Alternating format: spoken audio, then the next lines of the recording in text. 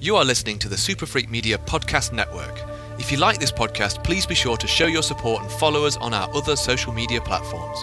Check out the links listed in the description of this episode to find out more. Thank you.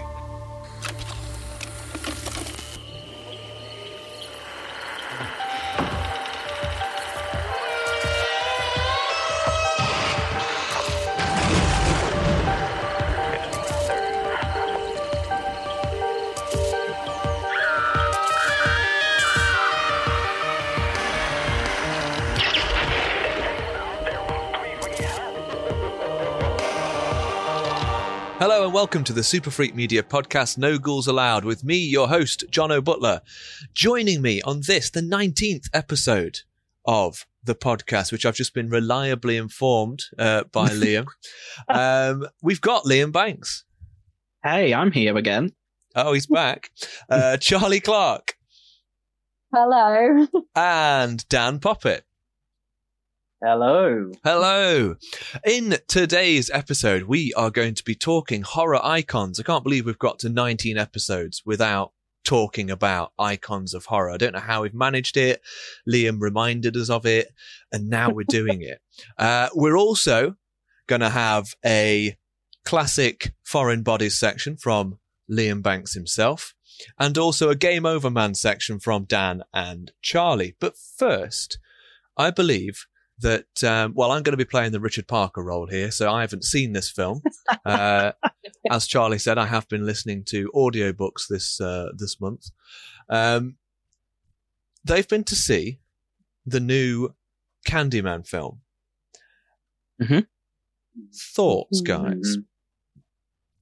I think I should let you guys kick it off, because I think your outlook is going to be a lot more positive than mine. Oh, hello. But Oh, don't make Spicy, me fight you on spicy. this.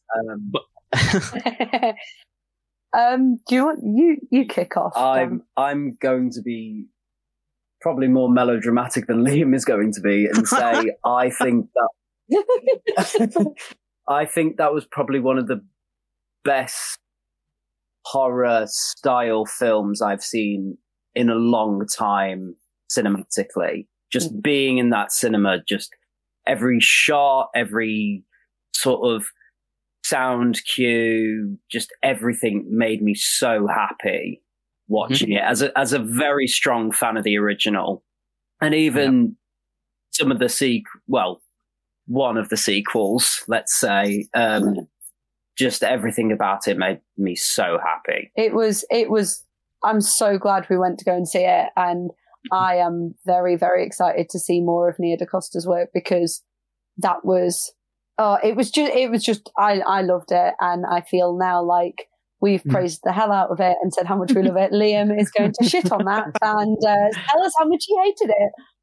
No, I do see the positives as well. Like you said, Dan, I'm a huge fan of the original. It was nice to see such a big player of horror kind of return to cinema, and I'm really glad that they held out, as opposed to doing the online streaming that a lot of films have gone with over the last year due to COVID. They were like, no, this needs to be seen in a cinema. And I do agree. I think it was shot beautifully. The paper puppet sequences were just gorgeous to watch, even though they were depicting really gruesome stuff. And I do think it retained some of the DNA, obviously, of the original. It's very much obviously commenting on racism and the gentrification of certain places, particularly in America, and that injustice of all of that. So it did retain that. I don't know. The opening part, I'd probably say third, I thought was phenomenal. And I was like, yes, this is it. I'm so invested. But then I just really felt like it slowed and waned quite a bit. And then you got the ending, which I will say as well was a decent ending. Obviously, there's a nice closing kind of image and dialogue and everything there, not giving it away. But I just felt it was very sudden. And I wish we'd have kind of basked in that ending a little bit more than the lead up to it. It didn't shock me. The twists that were throughout it, I didn't really feel like it was something I didn't expect.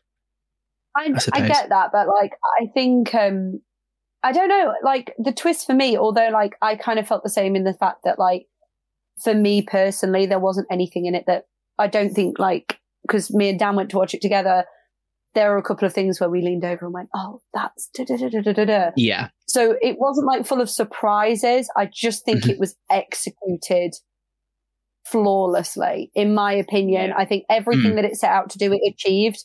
I feel like the performances were brilliant. I thought the writing was brilliant. I didn't necessarily feel the same pacing issue as you did, but I can kind of see what you mean, Liam, in the sense that, like, that, you know, that middle act is kind of, you know, where it's just kind of stuff's building up. And I guess it does slow the pace down, but I didn't feel that that was like a bad thing. I really enjoyed, like, seeing it. I really, really enjoyed it. There was a lot of times though, where it was that thing where we sort of lean over and sort of say something. A lot of the times though, it was the same thing that we kind of did with, when we watched The Haunting of Hill House, where little things had happened where they weren't this big dramatic. There wasn't this big spike in the score. There wasn't this, dramatic zoom in moment. It was just something creepy that happened that was subtle, and it was so refreshing with sort of the recent jump scares. Everything must be in the forefront to be scary. And I think it sort of felt like a nice throwback to like the original Candyman with the subtlety. It was nice that it kind of made you look at horrible moments. Like, it didn't jump to them and then jump away. It was just like, you are going to look at this horror. And I think that's maybe possibly because of the political message that the film carries as well. It was just like, you're going to look at this, you're going to take a good long look at this, and we're not cutting away, because in reality it is a piece of social commentary as well as a horror. We don't get to look away from the racism in the world. Well, some people try to, but you know, the humans among us don't look away from the racism in the world. And I think in that sense it very much achieved what it set out to do. Yeah, no, definitely. And I mean, like I said, I don't think it was a bad film by any stretch. I think I did have really high expectations for it. I think mainly because maybe it had been held off for so long and I'd kind of seen all the promo stuff. And I mean, I think I was surprised overall at how much it actually referenced the original. I wasn't expecting there to be references to Helen Lyle and obviously the twists and the threads and things that were kind of pulled through from that original story. So it was nice to see that. What I liked is it didn't feel cheesy, in the sense that, you know, when sometimes like they drop things in for obvious fan service, it was fan service without it being like cheesy fan service. It was just there going, oh, Helen Lyle. Oh, we'll just drop this little thread in for you. And it was just done beautifully. Like, it was pitched perfectly. Yeah. And I mean, I think it's, again, we spoke in the last episode about how horror has kind of in many ways saved cinema. And I mean, I believe this film broke records for a director of color, a female director, and horror in like general, like blockbuster sales, all of that, especially since the pandemic. So that to me is always going to be a win-win. And I think, I feel like it's going to be a film that fits into the canon of Candyman and will slowly evolve into more of a cult favorite. I think I was just a bit on the fence about it on first viewing, so I might need to go back to it. But yeah. I think if nothing else, the score should get all the awards. Oh, the score was beautiful. Well, the score was incredible. It took what Philip Glass did in the original, and it kind of just made it current, but didn't deviate too much from it. Like, it still very much felt as, I don't know. I love that score, and that always reminds me as well of they used it in a scene in American Horror Story Asylum as well, when Lana's escaping the asylum. And I just think it's a fantastic bit of music. And I think horror soundtracks in general don't get enough kind of praise because they're probably a soundtrack that needs to do a hell of a lot more than most like film scores. Yeah. I think in action films sometimes horror films, there's less dialogue than most other films. So the score does a lot of your work for you. Absolutely. And as you said, Dan, with the cues, it lets you know when maybe you need to be a bit tense. But this didn't have, like you said, that piercing interruption to scare you with sound as opposed to seeing something that was scary. So, I appreciate there was a lot of good elements to it. So I think I left a bit confused as to why I was a bit like, oh, okay. But hey ho, I don't know.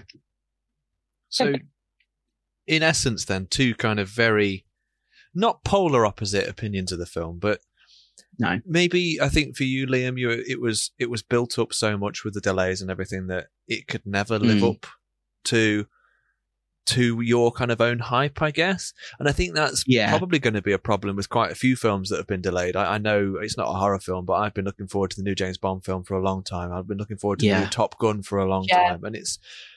I can't help but think when I finally do get to see them, I'll just go, oh. I think that was it. There's a lot of stuff in the trailers because I think Candyman had like several trailers, and I'm one of these people who will watch a trailer and study it almost. And there was so many elements of it that were in the film, obviously, but I think in actual fact, I probably ruined it for myself because like the bathroom sequence, for example, I'd already seen before I'd gone into it. And I think if I'd have seen that straight up just in the cinema, I'd have been like, God, that was amazing. But I'd already seen it like on a small screen on my laptop. And I don't know, I feel like it'll be the same for Bond, unfortunately. I've seen like the 8th trailer they've released, but it's there's only so much they can do to kind of keep that hype bubbling away, isn't there? That's it, isn't it? I think it's like they've had to almost do extra trailers simply because of all the delays. It's like they've had to give more away of the film in order to keep an audience like actually wanting to go back into a cinema after obviously the pandemic and all the lockdowns and stuff. So in a sense, they're doing themselves out of surprising their audiences, but I don't know. I've still got big hopes, especially for Bond, which Jono mentioned. I'm very excited. The thing is, there are silver linings with the fact that a lot more films that may have been a bit later on in the time frame are now closer, i.e. Malignant, which is out now. Has anyone seen that yet? Have you? We're going to see it next week. Okay. So I think that's definitely one to talk about at some point. I think you're either going to love it or you'll hate it. It's very, it's very much polarizing. Yeah, I think so. Speaking of films that get us back into the cinema, Liam, your horror icon for this month's segment, I assume is an icon that repeatedly gets people back to the cinema. If it's a horror icon, it's got that sort of gravitas to it. Who have you chosen? Well, it'll probably come to no surprise to the people listening. The horror icon that I've chosen is none other than Freddy Krueger. I mean, can you imagine? No, it's Michael Myers. It was always going to be Michael Myers. You're so fine. I was going to do Michael Myers. I had no intention of doing Freddy Krueger. You're going to have to cobble it together, Charlie, quick. Quick to Google. But yeah, so I'm talking about the one, the only, the icon, the legend, Michael Myers. Austin Powers, yeah? Austin Powers, yeah. Do you know what? That is probably one of my biggest pet peeves. You know, when people call Michael Myers Mike Myers, I'm like, no, sit yourself down.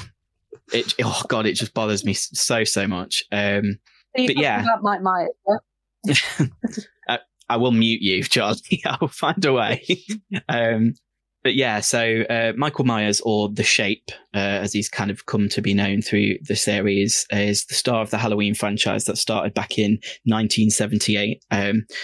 Started with, obviously, John Carpenter's, I'd argue, like, seminal horror classic. I think there's a lot of reasons why you could call I know you said Michael Jackson an icon, Michael Myers an icon. I mean, Michael Jackson is an icon, but just of a different kind.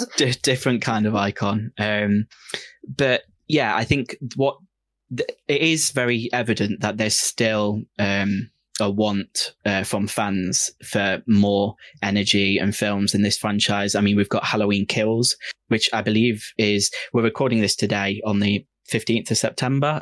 So it's literally a month. Not that I'm counting, but literally a month until I can get to see this film. Excited. But that was a film that was delayed due to the pandemic. Like, they filmed it, they edited it, it was done, it was ready to go for last Halloween. But they decided again, let's go theatrical one with it. And I'm glad that they did, although they've kind of 180'd and they're streaming it same day on Peacock in America, which I don't know. It'll be interesting to see how that affects its performance. But I don't know, the series as a whole, obviously Michael Myers is the killer, the babysitter killer that is is this like common figure throughout all of the films, apart from Halloween 3. But that's, again, it's a very unique franchise in the fact we started off with Halloween in 78, and then we got the sequel, Halloween 2, which was a direct follow-up. And Laurie Strode has the worst wig probably in movie history in that film, but we forgive and forget. But then it was developed into almost like an anthology. Halloween 3, they went in a completely different direction with it, and it was about like killer Halloween masks. And I think the idea was, we'd get a different tale every Halloween. But the fans were like, no, we want Michael Myers back. So in the middle, 4, 5, and 6, I kind of call it the saga of Jamie, which is supposed to be Laurie's long lost daughter. There's kind of, it goes in a weird way. They start talking about cults and the fact that there's like a pagan link to Halloween, and there's this reason why Michael Myers is evil. And then that was retconned back in 98 when Jamie Lee Curtis took it upon herself to get Halloween H2O produced. And then we went to Halloween Resurrection, which features Busta Rhymes doing Kung Fu and the scariest acting I've ever seen from Tyra Banks. So I'm not going to say it's a film franchise that is perfect, because it's really not. But then Halloween 2018 comes along and retcons the whole thing. It is like, no, we're just going to do a sequel to the original film. And now we've got 2 more on the way with Halloween Kills and Halloween Ends. I'm not going to talk about Rob Zombie's remakes because no. I'm not the biggest fan. I like the brutality, but I feel like we're getting that with Halloween Kills, hopefully. So it might be a nice mix. I don't think that the first Rob Zombie reimagining was the worst. I think it tried to explain too much. Yeah, I thought like just... the first time I watched it and I saw like the young Michael basically pick up what was an entire tree and cave a kid's head in with it. Spoiler alert. It was shocking to watch, to see that, because I don't know, like child violence in films, in horror films, even though it's done, like we think Battle Royale being probably the peak of child violence in a horror film, but like it really shocked me, like, and I think it does over explain it, especially like on a second watch, like you just like, oh, you're just giving away too much now. The second Rob Zombie one, however, is utter garbage, and I've still not watched it all the way through. I think I got 25 minutes in and just went, this is just bollocks. Like, this is not scary. It is trash. Anything with it. It's just rain. All I got was rain and cars and rain. And I just got bored and turned it off. As soon as Sherry Moon Zombie is turning up with a white horse, you're tapping out. No, I completely agree. I mean, I will say I give respect where it's due. Like, he wasn't trying to echo the original, because the original, in actual fact, it's an exercise in suspense. I mean, there's hardly any gore in that original film. It's about the fact that this figure is in the shadows. He's stalking these young adults, and it's not necessarily about that. And I mean, we open with that iconic opening with the Steadicam shot of him like brutally killing his sister. And then it is revealed he's this little boy. And I think, you're right, Charlie. That sort of stuff does stay with you, I think, a lot more, especially if it is like an evil kid. But I don't know, it was scarier for you to fill in the blanks and think, why is this kid snapped? Because on the face of it, he should just be this cute little boy getting on with his life, and he isn't. He's the devil. He murdered his sister. He is evil. But I don't know. I still think it's a film that stands up as strong today as it did back then. I mean, we went to go and see it, Charlie, didn't we, on the anniversary screening? And I mean, that was, it's 43 years old now, which is insane. Like, absolutely insane. I think like when we went to watch it, it was like you could feel the tension in the room still, and like you could tell every single person in that room was obviously a massive fan, has obviously seen it countless times, and we were all sat there clutching our popcorn going, oh my god, but we knew what was going to happen. And I think it, like you say, it does stand up from all those years ago. I can still watch it and enjoy it. There's still bits that still make me jump when I watch it. And I think that's just testament to John Carpenter being an absolute genius. I think that's the the thing with it, isn't it? It's a bit like when we spoke about Jaws the other month. The fact that it doesn't rely on big jump scares. It doesn't rely on. It's not. It's very much an exercise in suspense. The first film's kind of probably owes more to Hitchcock than it does. Oh God, yeah. The other way around, like the later kind of slashier ones, for want of a better word. And I think if they'd have gone down the horrendous gore route for the first film, then we wouldn't be talking about it with the same reverence today. And I completely agree. But then at the same time, it was responsible for inspiring so much, obviously, from them. I mean, some of the other icons that we're going to mention in this episode, I think will also owe a lot to Halloween as a film coming out and being as successful as it was, because like with anything, like with Jaws even, then come the imitations, and some of them are great. Some of them then spawn their own franchises, which are equally as successful, but some of them just provide pure entertainment for us when they're just absolutely awful. So that's a great way to kick us off then, kind of like the almost like the granddaddy of the modern slasher film. Dan, we're going to move on to you now for your horror icon. What are you brought to the table? So to go from one monstrous slasher killer to another, I have picked the one, the only Mr. Jason Voorhees from the Friday the 13th franchise. And I know there's going to be somebody screaming somewhere that, yes, he was not the original killer. That was Miss Pamela Voorhees. However, you think Friday the 13th, you immediately think Jason. And the thing is with Jason, he's just one of those killers that could just, you can put him in a very serious scenario and it will be entertaining. You can put him in the campest scenario ever and it will still be entertaining. To start with, obviously, he first appeared in Friday the 13th Part 2, where he didn't even support his trademark hockey mask. That wasn't until Part 3.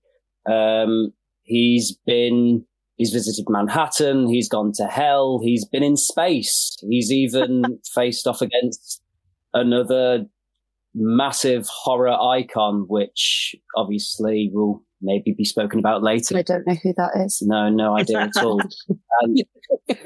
And even like Michael, he has received the remake treatment, and the remake of Friday the 13th, after having quite a recent rewatch, I will attest is probably the most terrifying Jason has ever been. Because he's not this slow walking man that just randomly appears to stab horny teenagers. He's this machine of murder. He's got underground tunnels. He's laying traps, and it's genuinely terrifying. Like me and Charlie spoke about the first sequence. By the way, if you haven't watched the Friday the 13th remake, do give it a watch. It is quite entertaining.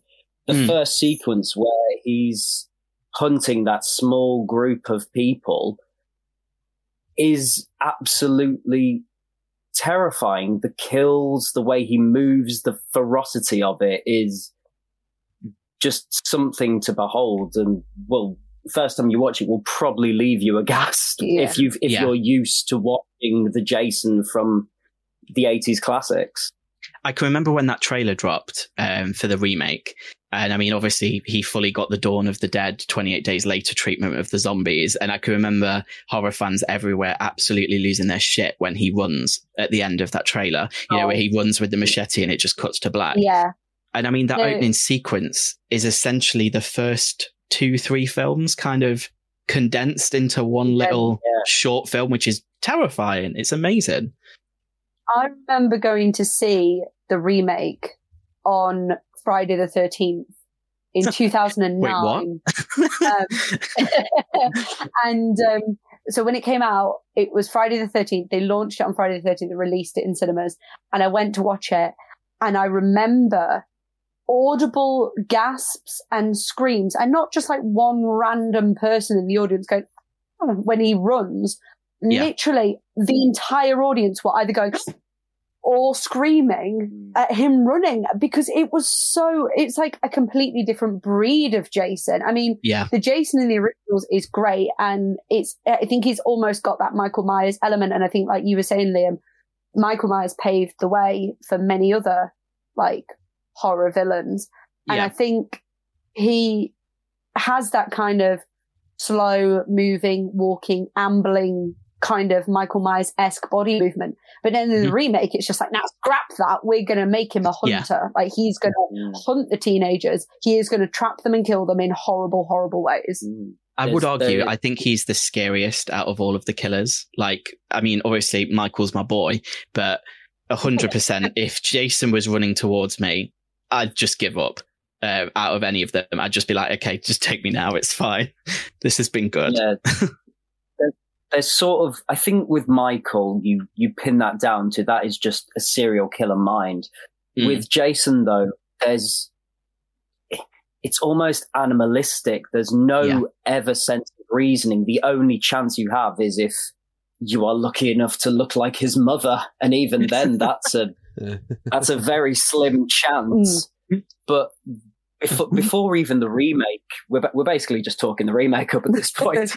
Before that, all we had was maybe the slightest bit in, I'd say, Jason X, with the simulation where he gets the new suit with nanobots or something. It's very confusing. That film. It's still a hybrid of Friday the 13th and a space film. I can remember I had to study that at media studies when I was at college, because it was like, I think it was genre hybrid, and the example was Jason X. And I don't know, I don't think I've rewatched it since then. I got Alien as an example for my hybrid genre study. I wish I had Alien, because I mean, Alien, Jason X. Obviously, Jason X is a step above.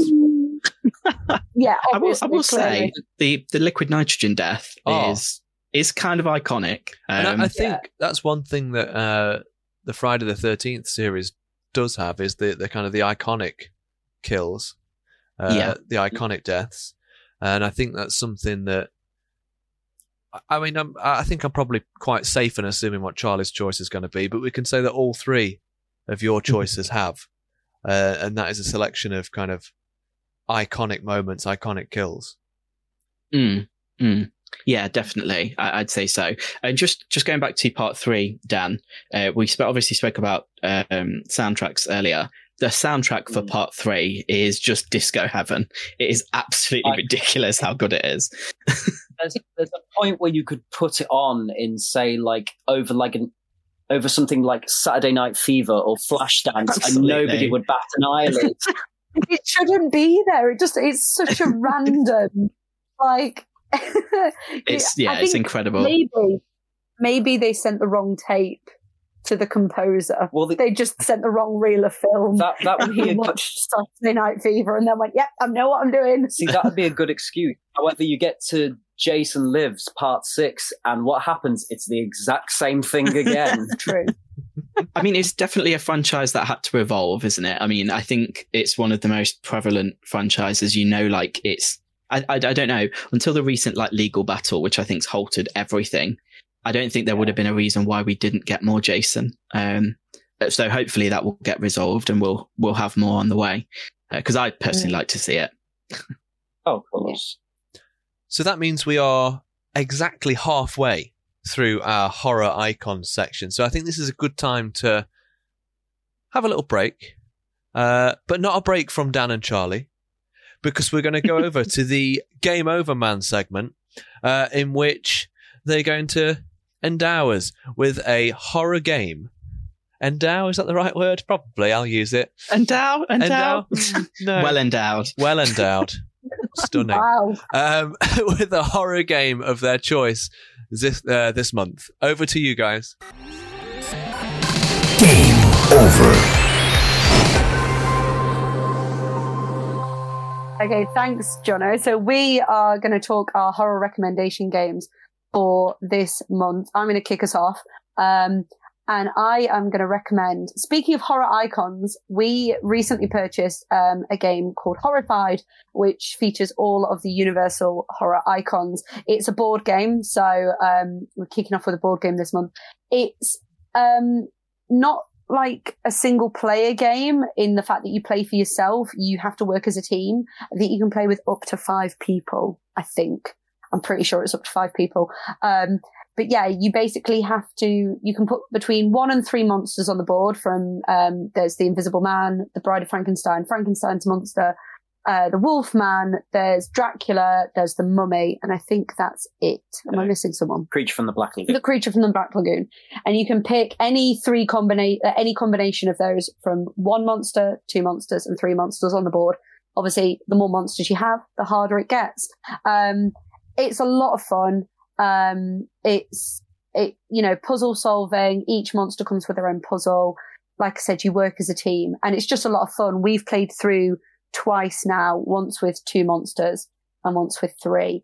And every time it's different. It's the possibilities with the game are endless. So if you're a big fan of board games and you're a big fan of the Universal monsters, I would highly recommend picking up Horrified. If you have the money, maybe give yourself a payday treat. And I'm going to talk about a video game again. And funnily enough, I've picked the Friday the 13th video game. So this released back in 2015, I believe. And you can get it on most major platforms, PlayStation 4, Xbox One. You can even get it on the Nintendo Switch and PC. And this is primarily a multiplayer game where one player will take control of Jason and the other players take control of camp counselors. And Jason's job is obviously to try and kill all the counselors, and the counselor's job is to escape. Now, unfortunately, like Liam said, there's quite a big lawsuit around Friday the 13th at the minute, so there's not a lot of updates as there were. But in its primary state, it's still very packed full of content. There's practically every Jason from the franchise, bar the remake, you can unlock as a skin. There's camp counselors for most of the films. It is packed with content. So if you're a fan of the franchise, I highly recommend downloading it. And it probably goes for quite cheap now, I'd imagine. Thanks, guys. I'm really intrigued by this Horrified game. I'm just Googling it now. Oh, it's so good. Honestly, when we have a Super Freak Games night, which we will have very soon, we had one in the calendar and then for various reasons it got cancelled. But we will have one. And yeah, when you guys come over for game night, we're busting it out because it's absolutely amazing. We've had so much fun playing it. Oh, it looks really good. I've just found it on Amazon. Oh, that's not too bad. It just looks cool. legit. It does look very, very good. It's got little characters. Very cool. I was going to say, I think that would be one of the main reasons I'd get it, because I'd just put them out as like action figures. they're little twee little things, but they're so cute. But yeah, it's really enjoyable. Like I said, when you guys come over for game night, we're busting it out. That'll be the first game we'll play. Oh, totally. That and Betrayal at House on the Hill will get that round as well. That is. Oh my god, yeah! Wonderful. Please bring that. Yeah, you need to bring that over. Yeah, my maybe potentially not knockoff version of that, but we'll see. I'm not entirely sure. It was weirdly cheap. That's all I can say. And the Friday the 13th game, am I thinking that it's extremely similar in a way to what's the game called? The one where somebody takes on the role of the killer. But there's no sort of license. Am I going to write and say Dead by Daylight? Yeah, I think that's the one. Is it sort of a similar sort of concept to that? Kind of, yes. Friday the 13th, obviously its own sort of, it can only really stick to its franchise. And if you are intrigued by Friday the 13th, I do recommend Dead by Daylight. Because they've got so many franchises attached to it now. There's Halloween, Texas Chainsaw Massacre, Silent Hill, Resident Evil, and those are just to name a few. So, yeah, if either of those interest you, buy into them genuinely, because games like that need funding to show that horror games are what we want. Yeah. Definitely. Sweet. Back to the horror icons, and I guess it's my turn. And you'll be all pleased to know that I've written a small essay, which I'm We love going to see it. which I'm going to Or read hear it. out in full for you all. So strap in, basically. Enjoy. So when it comes to icons of horror, Charlie, you can keep your Freddys. Just saying. Rude. You can keep your Rude. Jasons. You can keep your Michael Myers because Can we mute Jono? Yeah, like, what the hell is this? it's more Why like are you a pitch. coming I'm not No need going to to get lie. personal. I'm not going to lie. Because there's Shots one fired. that stands out for me more than all the rest. He's featured in countless movies, TV shows, stage adaptations. Versions of his story have been adapted and translated into languages from around the globe. In fact, only Sherlock Holmes is featured in more films than this guy. That's not to mention all the That's popular thrown me. culture that he's been the inspiration for. I am, of course, talking about Dracula. Oh, Oh. So that let's was not. nicely done. Yeah, what are you saying? That was a sexy intro. I like that. Yeah. Well done, Jono. It's all right. That Oh, was I need a the minute. first paragraph of 54. Oh God. No, it's not. Don't worry, Yeah, guys. relevant. So let's not get it wrong. Vampires didn't start with Dracula. They have their origins in folktales from all over the world, which is part of the reason why they and he are so enduring. So let's go back to the beginning. The character is the brainchild of Bram Stoker and first appeared in the novel Dracula, which was published in 1897. In fact, Bram began writing the novel after he heard news of the notorious serial killer Jack the Ripper. Another oft-cited inspiration for the character is, of course, Vlad Dracul, or Vlad the Impaler, who, you guessed it, was famed for impaling enemies as a form of torture, but weirdly enough, has never been linked to vampirism. Bram Stoker didn't link it to that, and in Bram Stoker's own notes, he makes no reference to Vladdy Boy whatsoever. He says that he found the name Dracula in Whitby Library and thought it meant devil in Romanian, so he used it. So maybe the whole connection with Vlad the Impaler is a load of rubbish and just a coincidence. Anyway, Dracula. The actual novel itself was written in an epistolary style, which basically means that it's made up of loads of different diary entries. So letters, newspaper articles. So it gives you that sense of realism that horror at the time didn't necessarily have. And it allows the reader to follow the story from the POV of more than one character. You could be quite bored of going on about Jonathan Harker and his problems in Dracula's castle, because on the next page, we'd be back over in England and we'd be with Mina and Lucy and seeing what's happening with their characters. So the book, it tells the tale of Dracula's wish to purchase a house in London, which sounds tremendously exciting. And honestly, it is. Because he needs a solicitor to help with the sale. This is where Jonathan Harker comes in. So he goes off to Drax Castle in the Carpathian Mountains and vampire shenanigans happen. And it all culminates in Dracula setting sail on a boat bound for England. And I won't go into much detail here because the point of this section is not to tell you about the book, but to tell you about Dracula. But let's just say other characters get involved, including another terrific horror character, Van Helsing. So without Dracula, there would be no Van Helsing. So why have I chosen Dracula as my icon of horror? I've got a few reasons. Reason number one, he's totally badass. As horror characters go, he's got some pretty sweet powers. He can shapeshift. He can speak. He can he Peak. can speak a multitude of languages. No. He can shapeshift. He can be big. He can be small. He can be a bat, a wolf, a creepy rolling mist. He can do that as well. Power number two, he's a vampire. He can turn other people into vampires just by biting them. He can literally create his own legion of followers or a vampire harem. More on that later. Oh. He drinks blood to keep his youthful appearance. Awesome. Don't we all? Oh, I tried. I mean, Just you, Liam. That was a confession there. Yeah. If he gets arrested. Sorry, I've interrupted It's okay. your It's okay. flow, Just got my flow. Jonathan. My flow of blood. Anyway. He's the king of vampires, which means he can control other vampires. So he turns them into vampires and then he has full control over them. Anyway, back to the vampire harem, which I talked about earlier on. He's often depicted as being basically well fit, right? well fit. Yeah. So that, coupled with the fact that he has supernatural control over people, means he's pretty damn irresistible. Reason number 2. He has weaknesses which kind of make sense.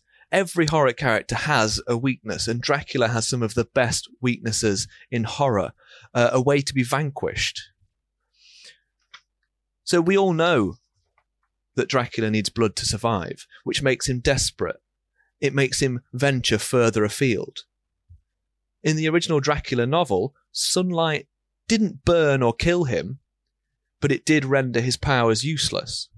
So in many newer adaptations, sunlight's deadly. A great plot device in lots of modern vampire and Dracula films. He can't pass over running water unless he's carried, and he can't enter a premises without being invited. So another bit of inspiration from some brilliant scenes in movies and TV. Vampires often use their charms to coerce people into letting them in. Just imagine how many scenes that we'd be without. I'm just thinking of that classic one in What We Do in the Shadows, where he just ends up knocking on the window to get the guy's attention. Religious symbols. They render him incapacitated. Crosses, holy water, garlic. Just think of all the epic tool-up sequences that we wouldn't have if Dracula wasn't a character, where people grab crosses, load blessed bullets, and hang garlic around their necks. Reason number 3, the movies themselves. When you think of Dracula, you think of Bela Lugosi, Christopher Lee, Gary Oldman, Gerard Butler. Probably not Gerard Butler, because that was... Yeah, I was going to say, what? Shite. That was an awful film. Dracula 2000. Yeah, but Gerard Butler, though. But Gerard Butler, though, yeah. See? Say no. All I'm saying is proof that Dracula is well fit. Exactly. There you go. So, from direct adaptations to modern retellings, original stories featuring the character, Dracula is featured in over 200 movies. So there's Jeez really, Louise. yeah, it's crazy. There's something for everybody. You've got horror. There's romantic Dracula films. There's extremely gory Dracula films. There's comedy Dracula films. There's even a vampire duck. We all love Count Duckula, right? There is literally something for everybody. And then, of course, there's Nosferatu. That's the illegitimate German cousin of Dracula, once vilified by the Stoker estate, which is another pillar of horror, and one that stands up to this day. And that all kind of brings me neatly to Dracula's legacy. So where would we be without Dracula? What do we owe to him?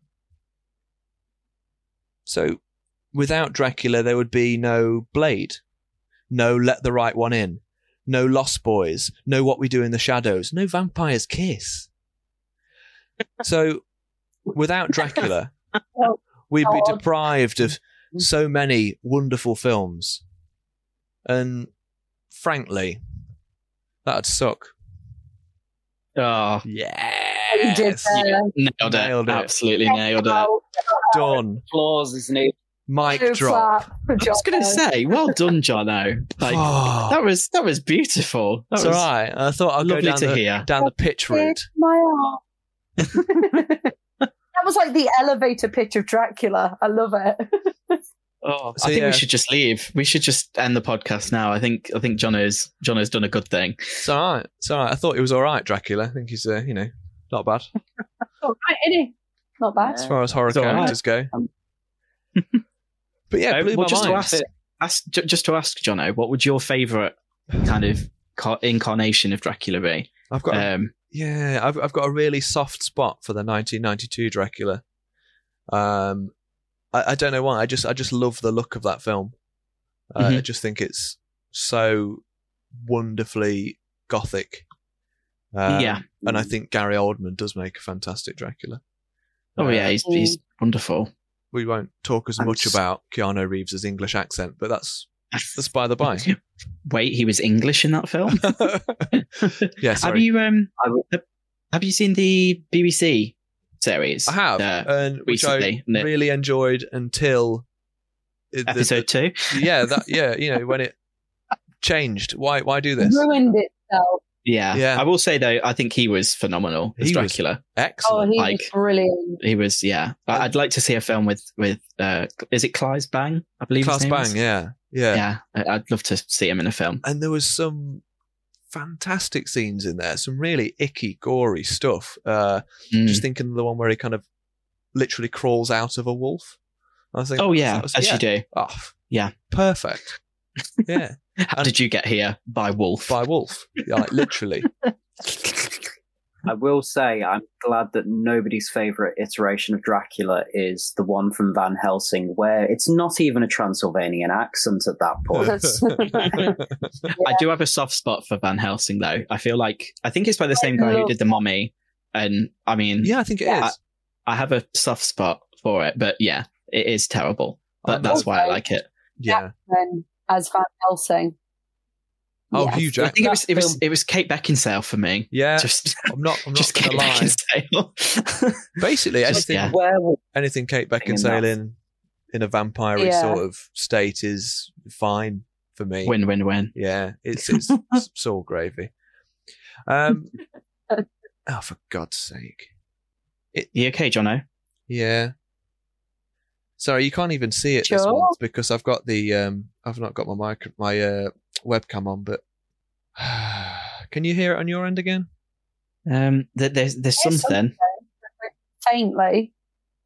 One second, let me just get the microphone ever so slightly closer. Oh, I think it might be. Oh, I think it is. It's time for Cage Corner. I mean, the drama of your introductions is evolving every episode. Every episode, it gets more and more melodramatic, and I'm here for it. This podcast is going to be nominated for an Emmy soon. I'm not entirely sure if it came through on Discord, but I did make scratching and tapping noises, which will be in the podcast. I just want to see you in your office on your own, just scratching the microphone. That's what I was doing. Imagine Hayley walking in at that point, just going, "What are you doing?" It's Cage Corner, mate. It's Cage Corner, son. Get on the train. I've linked Cage Corner this month. Oh, look at you! It's almost like you're a professional. To my horror icon, because. Guess where in 2011, whilst promoting Ghost Rider Spirit of Vengeance, Nicolas Cage stayed? You know, hazard a guess. It was Castle Dracula. Yeah. Spot on. Bran Castle near Transylvania. So the idea was that he went there and he wanted to channel the energy and see basically how spooky it was. Of course he did. This is kind of sort of classic Cage because we know he bought supposedly the haunted Louisiana mansion in which he wanted to write his next big horror novel, which is still yet to be released because I don't think he ever finished it, unfortunately. But yeah, he's too busy making bloody films. That's why. He needs to slow down. 6 a year. Madman. But it leads me on to a question which none of you will be prepared for. But if you could spend a night in one horror movie location, where would you go? God, that's good. It's good, isn't it? That's really good. Yeah. The The thing is, though, is like, do we go into it to just legitimately just shit ourselves, or do we just go to be like, oh my God, I'm here? Well, this is the thing. For me, I would stay in room 1408. Oh, okay. Just because. What, legit with all the spooky shit happening too. Yeah, you're basically just welcoming hell on yourself there, but okay. It's banter at this point, isn't it? It'll be fine. Yeah. I'm going to go like per old school, like horror basic bitch and say the Bates Motel. Because the only scary thing there is Norman Bates, and I could just bitch slap him. Like, just get out. Like, he's the only scary thing there. There's no supernatural ghosts or anything.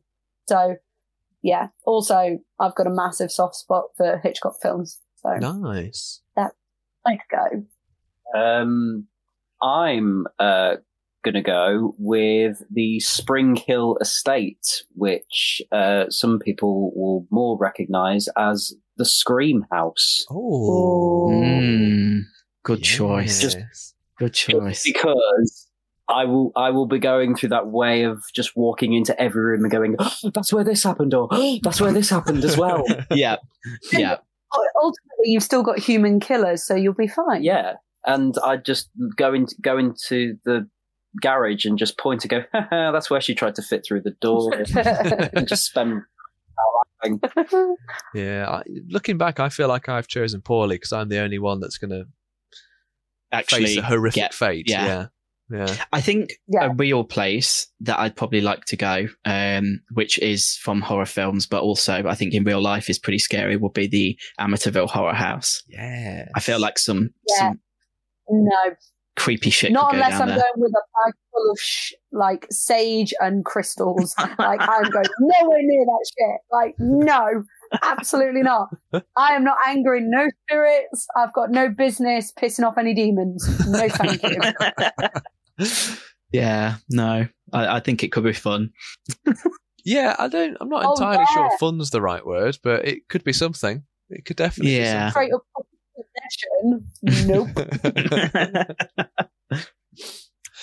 So I think we've held off for long enough. We're going to have to pass it on to Charlie, who I'm sure is going to surprise us with her choice of horror icon. I've heard it's like, I don't know, like Reddy Brugger or something. Like I don't know how many films this thing's been in. Like a few. Reddy Brugger. Yeah. I don't know. Well, I might be wrong. I'm going to shock you all. I'm going to be doing Chucky.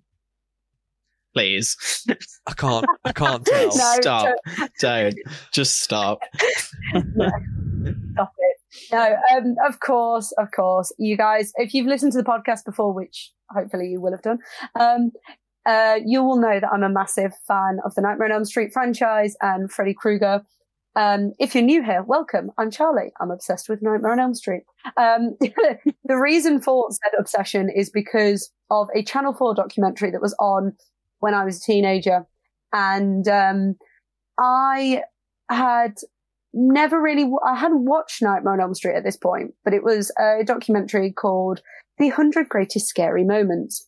And it was basically a talking heads thing with like random celebrities talking about their favorite horror films. And up pops this one dude and he said, the scariest thing about Freddy Krueger is he will get you. It is inevitable. You have to sleep. And that and Charlie's not slept since. I have not slept since. Just the idea that was a little light bulb moment in Wes Craven's brain was just amazing. I mean, we talk about like horror films going back to exposing the basic of human fears and, you know, being in your sleep and being peaceful in sleep where you rest, you do your healing. That's, you know, the time when you're at your most vulnerable. So what do we create? A massive serial killer who's going to kill you in your dreams. Yeah, terrifying. So Nightmare on Elm Street, few little factoids for you, was first released in November of 1984. It was made by New Line Cinemas, which is actually also known as the house that Freddy built because of you know, its releasing of Nightmare on Elm Street. Like I said, it was directed because of Jason. On the ground. It actually, according to the good old Wikipedia, grossed 57 million worldwide when it was released, which is an insane amount for a horror film. Wow.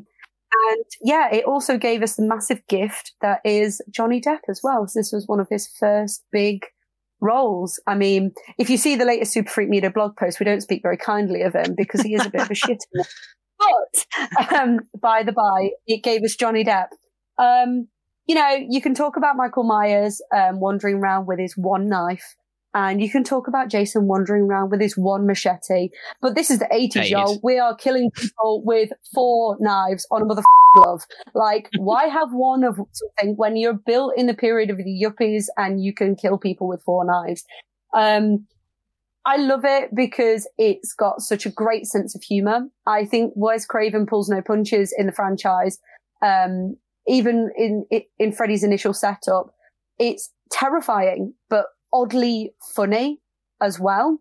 And I think it's one of the only films that really successfully treads that line. Certainly of its era. I think it was the first of its kind to successfully tread a line between dark comedy and pure terror. There is something hilarious about Freddy, but also terrifying. You know, we got 5 sequels out of it. Some are absolutely shit and some are brilliant. Wes Craven's New Nightmare is fantastic, and I will fight anyone who says otherwise. I think it's absolutely brilliant. And Dream Children as well. Dream Warriors, not Dream Child. No, Dream Warriors is also an absolutely banging sequel. I think also as well, it tackles, I think Liam, you've spoken about this in your essay on the Super Freak blog about it explores queer identity within the franchise as well. And I think that was another like big turning point for, you know, the 80s during the AIDS epidemic and stuff. It explored queer identities. It explored, you know, things like that. It didn't shy away from it. And I think that's another reason that I love the franchise so much, is it has that kind of message behind it. We won't talk about the remake. The less said about that, the better. I mean, it's, for starters, it's not Robert Englund, so it's not Freddy, so it doesn't count. Cycling back to Dan's choice of horror icon, we obviously had Freddy versus Jason, which is a lot of fun, and leaves a supposedly frustrating open end that who actually won? Well, Freddy won. So if anyone disagrees, I'm sorry. I was going to ask you too, actually. I was going to say, were you guys happy with how that film ended, if those were your 2 choices? I must say, when I watched it initially, and spoiler if you've not seen it, but I don't care at this point. When Jason walks out of the lake holding Freddy's head, I was livid. I was like, no, sorry, no. And then obviously you get the cheesy little Freddy wink to the camera, and it's like, yeah, they're in the dream world. Freddy's got this. Like, so yeah, I was happy with the outcome. Yeah, I think a lot of that film I take almost as a fever dream, because there are so many parts where I refuse to admit, starting with one where Jason and Freddy fight in a dream world. And for some very odd reason, Jason is now terrified of water. That thing that he is constantly shown to be coming out of, going into, and attacking from is suddenly his biggest fear. So in answer to your question, I'm going to go with yes and no. Yes, because my boy Jason in some aspect wins, and no, because I do agree that it was probably in the dream world. So we genuinely won't know. I also think, like, going back to Nightmare on Elm Street, the original, I think it paved the way for, like, a lot of the final girls of the future.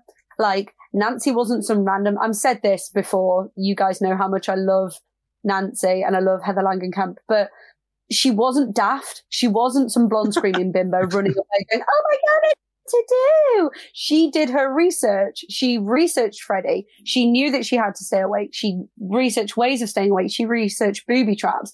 And I think it's one of the best third acts of a horror film, hands down, because it's just so fun to watch. And I think coming at it from like an indie filmmaker perspective, like for us guys, there were genius ways in which they made that film cheap, like Pancake Stairs. So from a filmmaker point of view, I think it's brilliant to watch. And yeah, obviously Wes Craven is one of the granddaddies of the horror genre. Like, it's so sad that we've no longer got him with us, because I'm sure he still had a few left in his tank. But not only did he give birth to Freddy, we got Ghostface from him as well. Like, I think it just proves to him, he built up this horror icon, and then he goes on and makes Scream and basically takes the piss out of himself and every other horror filmmaker that built up any of the icons in the slasher genre that we've previously mentioned. So the Halloween franchise, the Friday the 13th franchise, the Nightmare on Elm Street franchise. I think that's something that comes across really well in Nightmare on Elm Street, is Wes Craven's love for the genre, but also his incredible sense of humor. And I think that's what makes the film so good. And I will always have a memory of watching Nightmare on Elm Street in A-level media class. And it was the first moment you see Freddy where, she's in the boiler room and she's running away, and then he pops up behind her and this kid in my class just went, nope, and walked out of the lesson, and we didn't see him for the rest never saw them again. Never seen again. That was it. He was back in the next lesson, but it was just hilarious. And I think that, God, that would have been 2007 that I was doing my A-levels.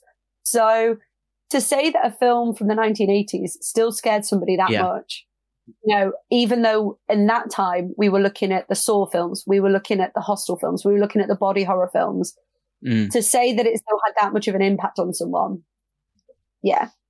I think what's interesting, similar to what Jono said about Dracula, and I think what's unique about Freddy is the fact that he's bled so much into pop culture that I think as the sequels went on, obviously they did get a bit sillier. I mean, the thing that kind of comes to my mind, although I think part 3 is great, Welcome to Primetime Bitch it's virgin, it's very camp. But like, I mean, he was like on kids' lunchboxes. So we're like literally putting a child killer on kids' lunchboxes that go to school. So it's so weird. That's just the sense of humor of the film, isn't it? Like, I think that's the dark comedy aspect of like, what merchandise could we possibly make for this film? Let's make children's lunchboxes. Yeah, makes sense. Makes sense. Really? Yeah. But the funny absolutely thing, weird. I think I definitely agree. Like, I as a child, I'm talking like when I was like 7 to 10, I didn't know who Michael Myers was. I didn't know who Jason was, but I knew Freddy Krueger. Yeah. And just hearing about Freddy Krueger, the fact that he gets you in your dreams, for me, out of those 3, he's always been the scariest one. Yeah. I think, like I said before, there is something terrifyingly inevitable about Freddy Krueger. The fact that the one thing I will give the remake is it brought in the idea of the micro-napping thing, that like you'll get to a point where your body will just go, nope, sleep. And there was the moment where the characters start to micro-nap in the remake that I thought was brilliant, because how terrifying is that? It's like you're desperately trying to keep yourself awake, and then you keep dotting in and out of this world where Freddy's there and then he's not, because you're back in reality. And so that's the one thing I did enjoy about the remake, but it's just the terrifying inevitability that you will sleep no matter what. Your body will make you sleep. And then ironically, that's the thing that will end up killing you. I think there's something to be said as well about a horror icon that you can pin down exactly who they are through a piece of, say, clothing. Yeah. Obviously, Jason has the hockey mask, but Freddy's glove will forever remain one one of those horror. It's a horror icon in itself. Just a simple glove with knives at the end of it. Yeah. You show that to somebody who probably has never even attempted to watch A Nightmare on Elm Street. They will still know what it relates and who it is from. And I love the fact that he still. Sorry, Johnny. I'm just saying. I think you could go further than that. I think you could you could even just show the silhouette of that. The fedora, don't need detail. The fedora. I mean, there's glove, so many elements. Bang. Yeah, Freddy. Yeah, I think with the glove as well. Like what I was going to say was the fact that Robert Englund takes a glove to cons and people pay to have the photo, not just with Robert Englund, but like the glove as well. And my friend Rob shared a story of meeting Robert Englund at a con. He's also a massive horror nerd. And we regularly have like just geek out conversations where we'll just talk about horror films. It's epic. And he was saying that he went to a convention and Robert Englund was there and he walked down the queue line because he'd forgotten to bring a glove with him. And he was going, we need to find a glove. We've got to find one. We've got to find one. And he saw a girl holding a glove and he went, her. Right, you give me the glove. And he took pictures with her and signed it all for her and everything. But then he was like, can I borrow this for like the whole day, and just held onto a glove and then made sure she got it back at the end of the day because he needed to have pictures with it. And I think, like in terms of having a prop, I don't think like the glove of knives is more iconic. I don't think there's a more iconic weapon for a villain.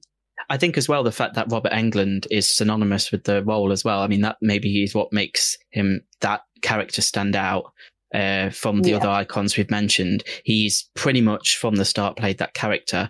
And I mean, aside from the remake, but I mean, even I think in a recent sitcom, he reprised the role like for a Halloween special. Oldman. Yeah. And I mean, you can't imagine anyone else doing it.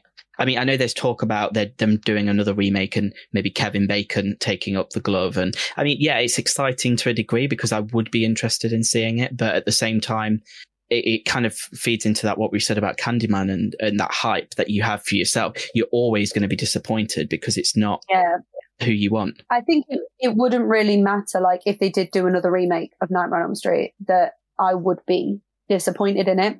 However, Robert Englund said he's got one more Freddy outing in him. I mean, as a film. He totally could do and it. And Heather Langenkamp has also said she wouldn't say no to coming back for one more shot as Nancy. So we need to see this happen. Like, I need just one more film. We know it's possible, and we know that it can prove to be popular. I mean, going back to Halloween, Jamie Lee Curtis reprising a role after 40 years, it's unheard of. I mean, I mean, I know we recently had Sarah Connor coming back in Terminator, but I don't know. There's life still in these characters. I know it kind of gets to the point where you don't want to see 80-year-old people like throwing Zimmer frames at each other, but at the same time, we love these original characters. So I don't see a problem with us having Nancy and Freddy return and it be the OG cast. I think it could work. Yeah. I think it's nice. I think if it's handled right, then yeah.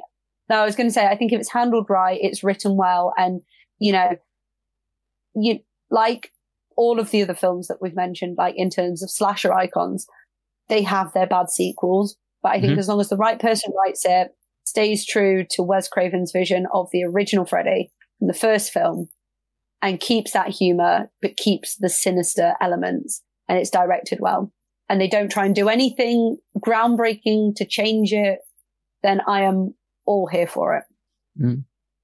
I think with Freddy as well, and with Robert Englund, it's nice to see the kind of the reverence that he holds the role in. Like I've read his autobiography, and the way he speaks about the kind of the privilege it was to play Freddy is really refreshing, because I think some people would maybe see it kind of wrongly as, well, I'm just a villain. I'm a slasher villain. But he saw it as a proper role, and you can tell how seriously he took it. And that's great to see. Yeah.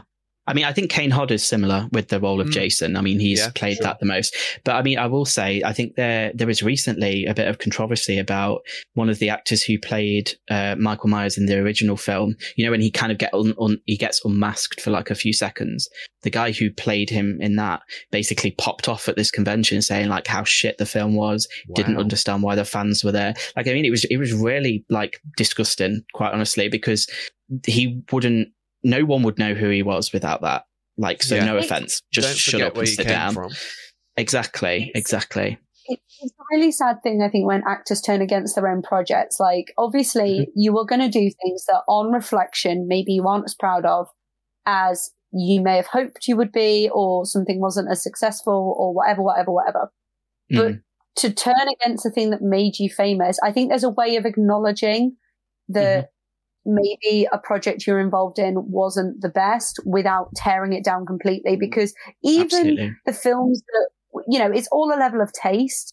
Like, films that, like, you know, Dan and I disagree on like certain films in the same way that like all of us on the podcast will disagree on certain films. It's a taste level, but what's one person's cup of tea isn't necessarily the other's. And you might think that a project as an actor that you're involved in was absolutely shit, but that film might be really precious to the fans. Absolutely. And the fans, like you said, Liam, are the ones that basically want to see you in more things because they've seen you in one thing and they go, oh, I really like that person as that. Right. Okay. I want to see them in more stuff. Having a fan base is what makes you successful, not only as an actor, but as a, you know, as any kind of creative, a filmmaker, you know, a writer, director, whatever. Yeah. And I think to then turn against a fan base, regardless of how shit the film is a really shitty thing to do. And I hate it when I see actors, you know, having that reaction. If you don't like the project anymore and you wish you hadn't have been involved in it, fine. But don't go to a convention to be there for that film and then turn around to you. Just a complete dick move. A load of shit. Dick move. Just don't do it. Don't do the convention. Well, just don't bother. There's notoriously, Betsy Palmer wasn't a fan of the original Friday the 13th. She later has come around to it. But I think my funniest piece of like trivia, I think I told you this when we were watching the remake. Yeah. Michael Bay, who, if you thought of Michael Bay, you would think of multiple things: explosions, sexy Megan Fox draping women over things, and just gratuitous action. He apparently walked out of the premiere of the Friday the 13th remake because he thought that the sex, nudity, and violence was gratuitous. It was the boob scene at the start, wasn't it? Where she's trying to like in the opening, like. It is kind of the iconography of it all, isn't it? Like, I'm not mean to be funny. You go into a film like that, you expect teens, you expect pot smoking or weed smoking if you're in the UK, and you expect boobs. Like, however unprogressive that is, it's an expectation that we have. So yeah, go away, Michael Bay. Platinum Tunes, you can do one. Go away. So that rounds out the horror icon segment. I think we've had quite a lot of fun talking about those. I think that's been just before we completely wrap it up, you'll notice some, if listeners at home, if you actually follow us on social media, that's not shade, but you should. We've launched Killer Stats over on Instagram, and it's kind of profiling our favorite horror icons or serial killers more than anything. So I wanted to pose to you guys individually, who do you think out of like the horror icons? So we're looking at Jason, Michael, Freddy, Leatherface, Chucky, Jigsaw, Ghostface, and Pinhead. They're the key ones I'd say as like the daddies of horror. Who do you think has racked up the most kills? I'll start with you, Charlie. I think it's Jason. I feel like this is something that I know, and I think it's Jason. Okay, what about you, Dan? I'm going to go with Jason as well, possibly with a close second of Chucky. Just because of... Oh, you've made me second guess myself. Just because of Child's Play 3 with spoiler alert for those who haven't watched Child's Play 3, why? The scene where he swaps the blank bullets for live bullets. Oh, I mean, that could account for a lot. I will say my stats are per Wikipedia, so the way that elephants can hatch from eggs on that website, there may be some discrepancies, but it's a valid point, Dan. Freak Media t-shirt with that quote on blue. Elephants from eggs. Liam Hanks. That's 21. Mic drop. Jono, what about you? What would you say? So, see, I was going to say Jason, but I think just for being different, devil's advocate. I'm gonna go with Jigsaw. Just because I reckon he bumps off a good 4 or 5 a film. Okay. Now, technically, does Jigsaw kill them though? Technically, they kill themselves. Go home. Go home. Michael Bay, is that you? God off. Well, what I'll reveal is, personally, I was quite surprised at this. The person who's got the least amount of kills out of all of these, and I've also kind of totted up the average kills per film because of the amount that they have as well. But the person who has the least amount of kills is Leatherface from Texas Chainsaw Massacre, which I find kind of insane. But then when you think about it, Toby Hooper made it and wanted it to be PG initially. I don't know. I think the title is the scary thing. I don't know. He was a crazy dude, but there's only 34 kills in the Texas Chainsaw Massacre franchise, and there's 8 films in that series. So that means we have an average of 4.25 kills a film, which when you think about it, I don't think is that much at all. Overall, I don't think 42 points, 4 kills or so a film. I don't think's a lot. That's in the intro to some of the films we've been talking about, just the first section. Yeah, it's there's not a lot. That's really low. I'm genuinely thinking is that kills in the film in total or just by Leatherface? I think that's just the kills by, I think that's the kills in the film. If I've looked at these stats right, this is the kills in the film, but pretty much he's responsible for the majority. So we'll give him a break. The maximum that they had was 7 there was in 2 films, Texas Chainsaw Massacre: The Beginning in 2006 and Texas Chainsaw 3D in 2013, which we hate that film. But I mean, even that 7 kills, I suppose 7's a decent number. We can get on board with that. Jono, you said Jigsaw, didn't you? Mm-hmm. Yeah. I'm going to reveal that you are wrong. It's not Jigsaw. Jigsaw has 91 kills over a number of 8 films. I'll take it. So his average is a lot higher. He's 11.37 per film.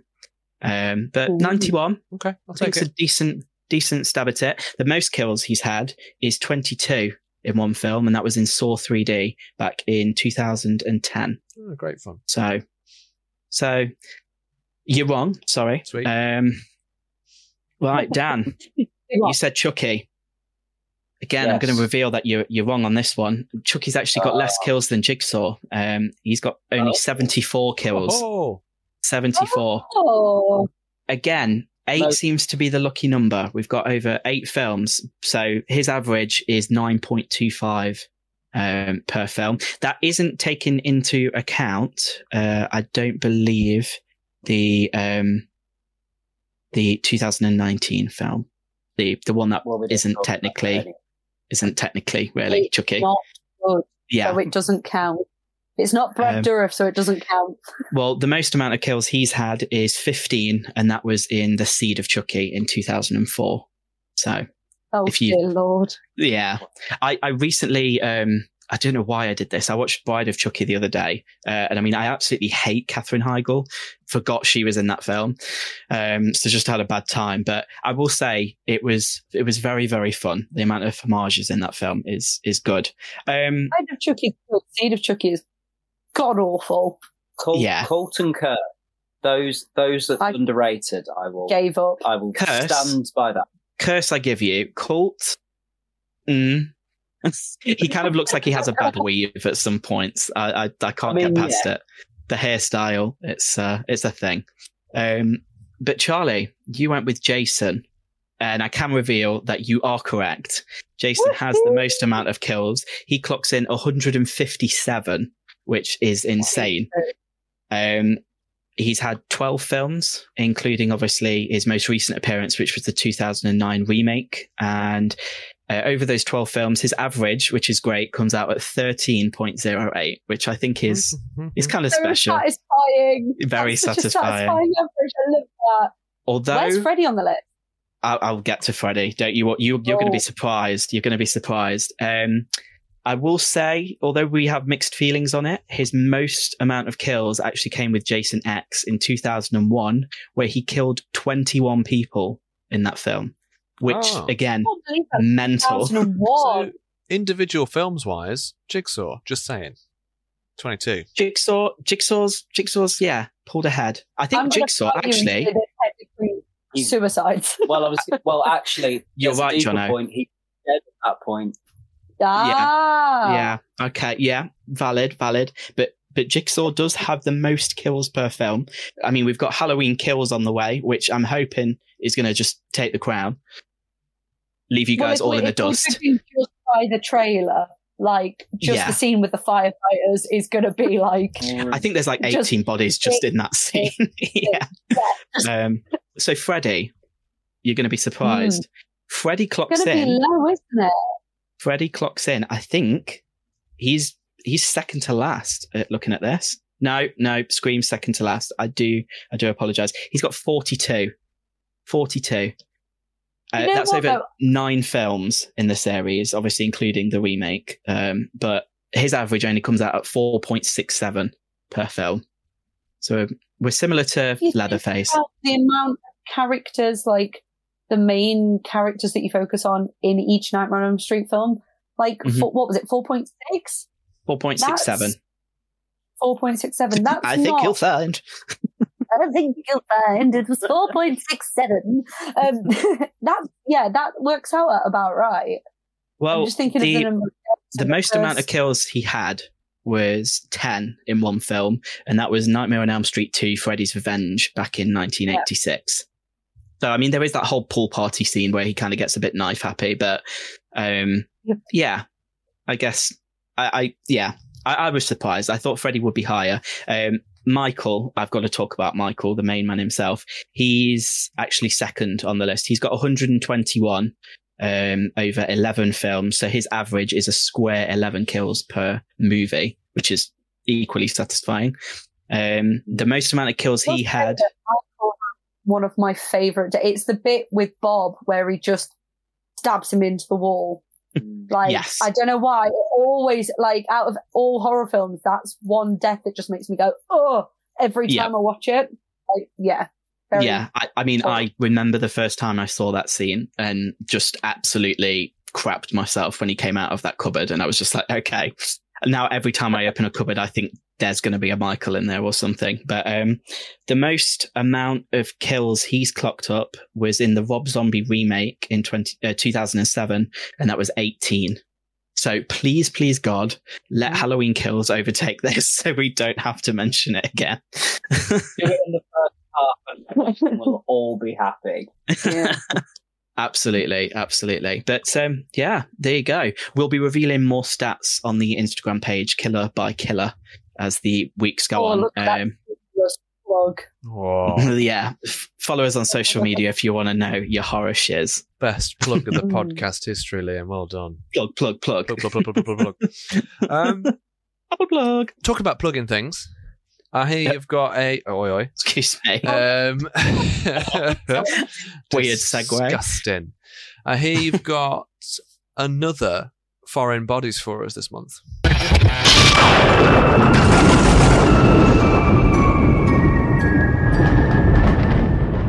Yes, I do indeed. Thanks, Jono. So I kind of tried to keep the vibe similar to what we've been discussing. Obviously, it's primarily been slashers, although Jono decided to go with Dracula like an absolute melon. But this month, Whoa. I have recommended a film that is available on Netflix.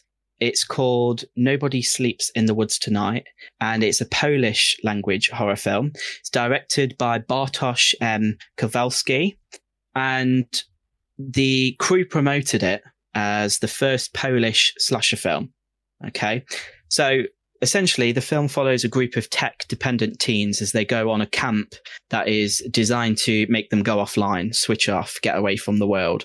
As we follow these characters, we then learn that each of these kids has ultimately been sent to this camp for different reasons, and pretty much all of them are then there against their own will. Now, the offline camp setting provides us with a really interesting explanation as to why there are no mobile phones or means of contacting the police when shit starts to hit the fan. I think that's something that obviously we see in like slasher films these days. Things could be explained away quite easily with cell phones being a thing. But they explain it quite nicely with this.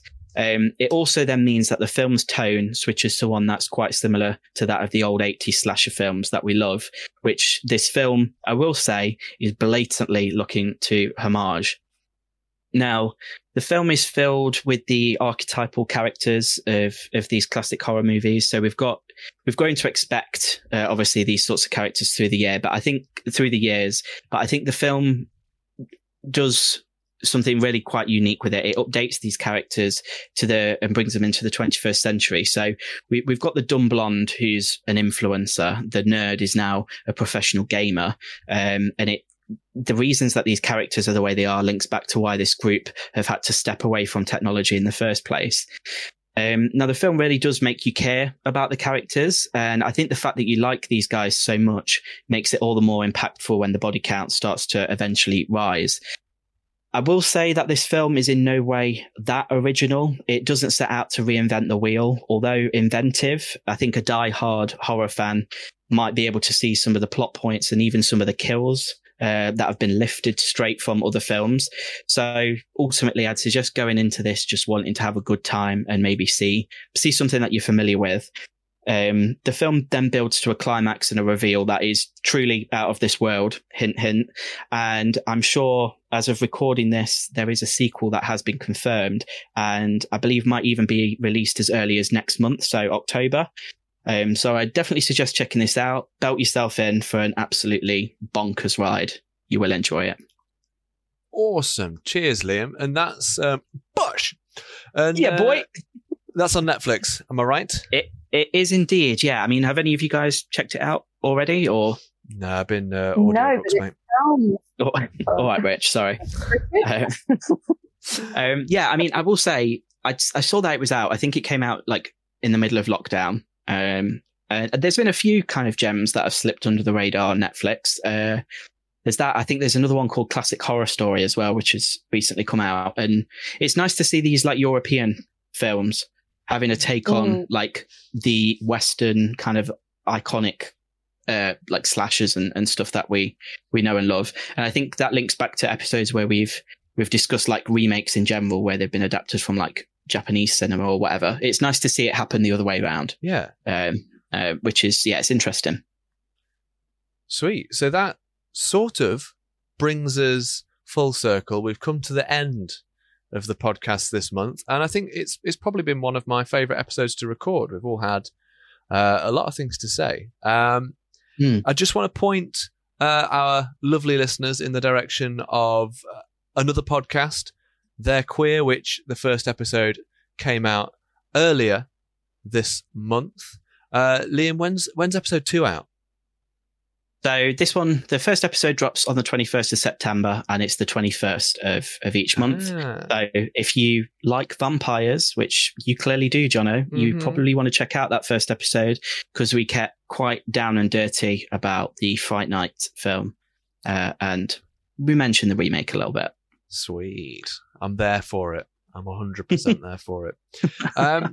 As usual, if you like our post on Instagram, you will be entered into the competition to win some Super Freak Media goodies. And just a heads up, I think this will be potentially our last competition for a little while. So if you want to enter the competition, now's the time to do it.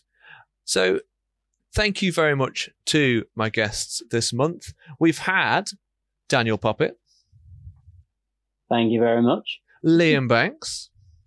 I'm tempted to say hello again, but thank you very much. Thanks, It's Liam. been a pleasure. Cheers. Thank you very much. And Charlie Clark. Thank you. It's been awesome. It has Big been. shout out to you as well, Jono. Like Oh, Yeah. that Dracula bit was some sweet stuff right there. thank you very much. Thank you very much. I do Yeah, try nicely done. every now and then. Hey, So I've really enjoyed this episode. Yeah, it's been good. it has been good. So all that's left to say is keep it creepy and see you all on the other side.